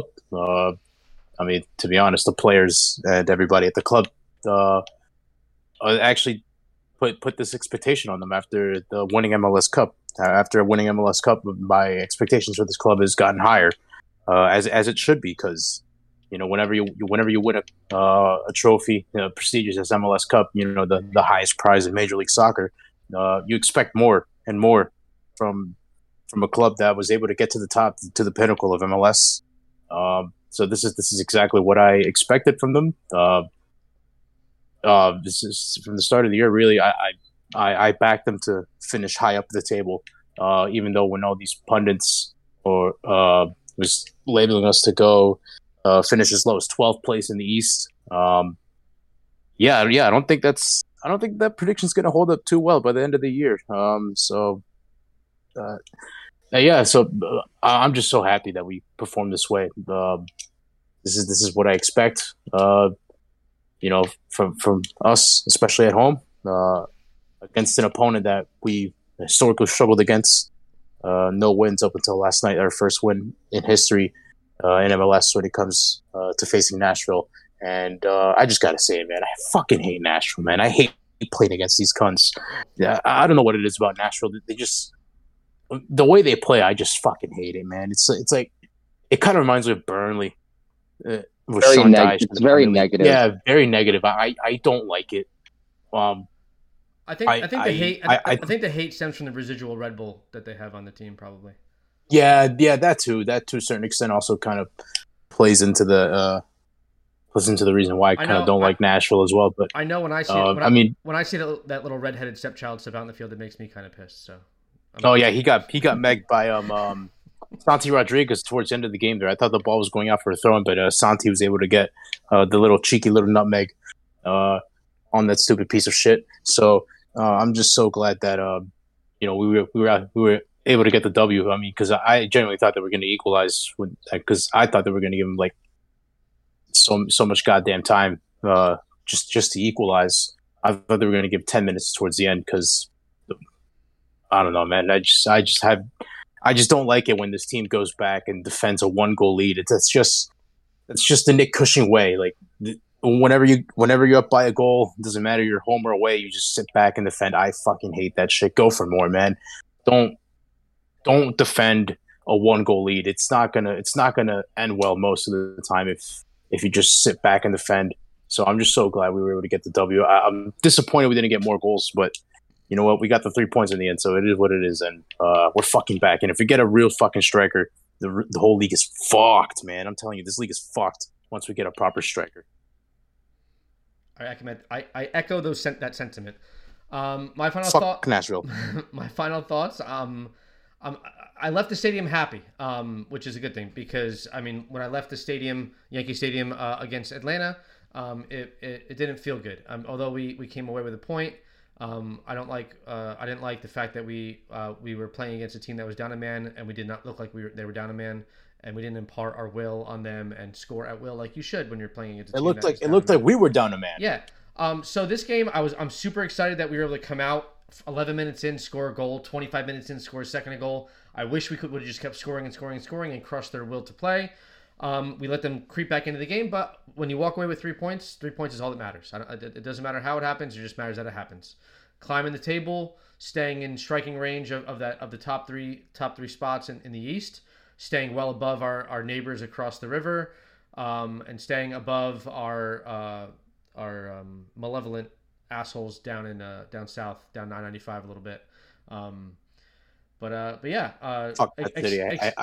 If that city burned to the ground, I'd be happy. I'm not gonna lie. Excited to be back in Citi Field again this weekend against FC Dallas. Excited to see the same people I saw this weekend. It was great to walk around Fan Fest and see some faces that I haven't seen in a little while. I ran into a guy that we're probably gonna have here on the pod soon that I was next to in Portland. And so whenever I see him, I instantly think of our time in Portland together, and that's a cool memory. But yeah, 3 points can't be mad at 3 points. It's impossible to be mad at 3 points. 3 points is 3 points, and it's a reason to celebrate. But not rest on our laurels because we have to come back next week and do it all over again. So with that brings a close to the Nashville chapter of the 2023 season. We end the season with them split decision, one win each.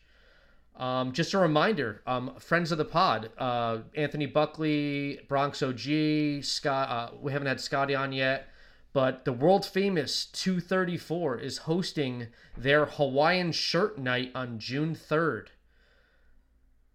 Mark your calendars. Get your NYCFC Hawaiian shirts. I'm wearing the Juneteenth shirt in honor of that announcement. Just saw it on Twitter. It dropped not too long ago. And also, I'd like to shout out the guys at Hudson River Blue for copying me in a tweet about the Sounders getting pummeled by the Timbers last night, and with the start of that pummeling coming as Hebert got brought onto the field. They directly tweeted me in the tweet, so I guess they know about my feelings about Hebert. But as always, New York is blue. Come on, you city boys, make some fucking noise.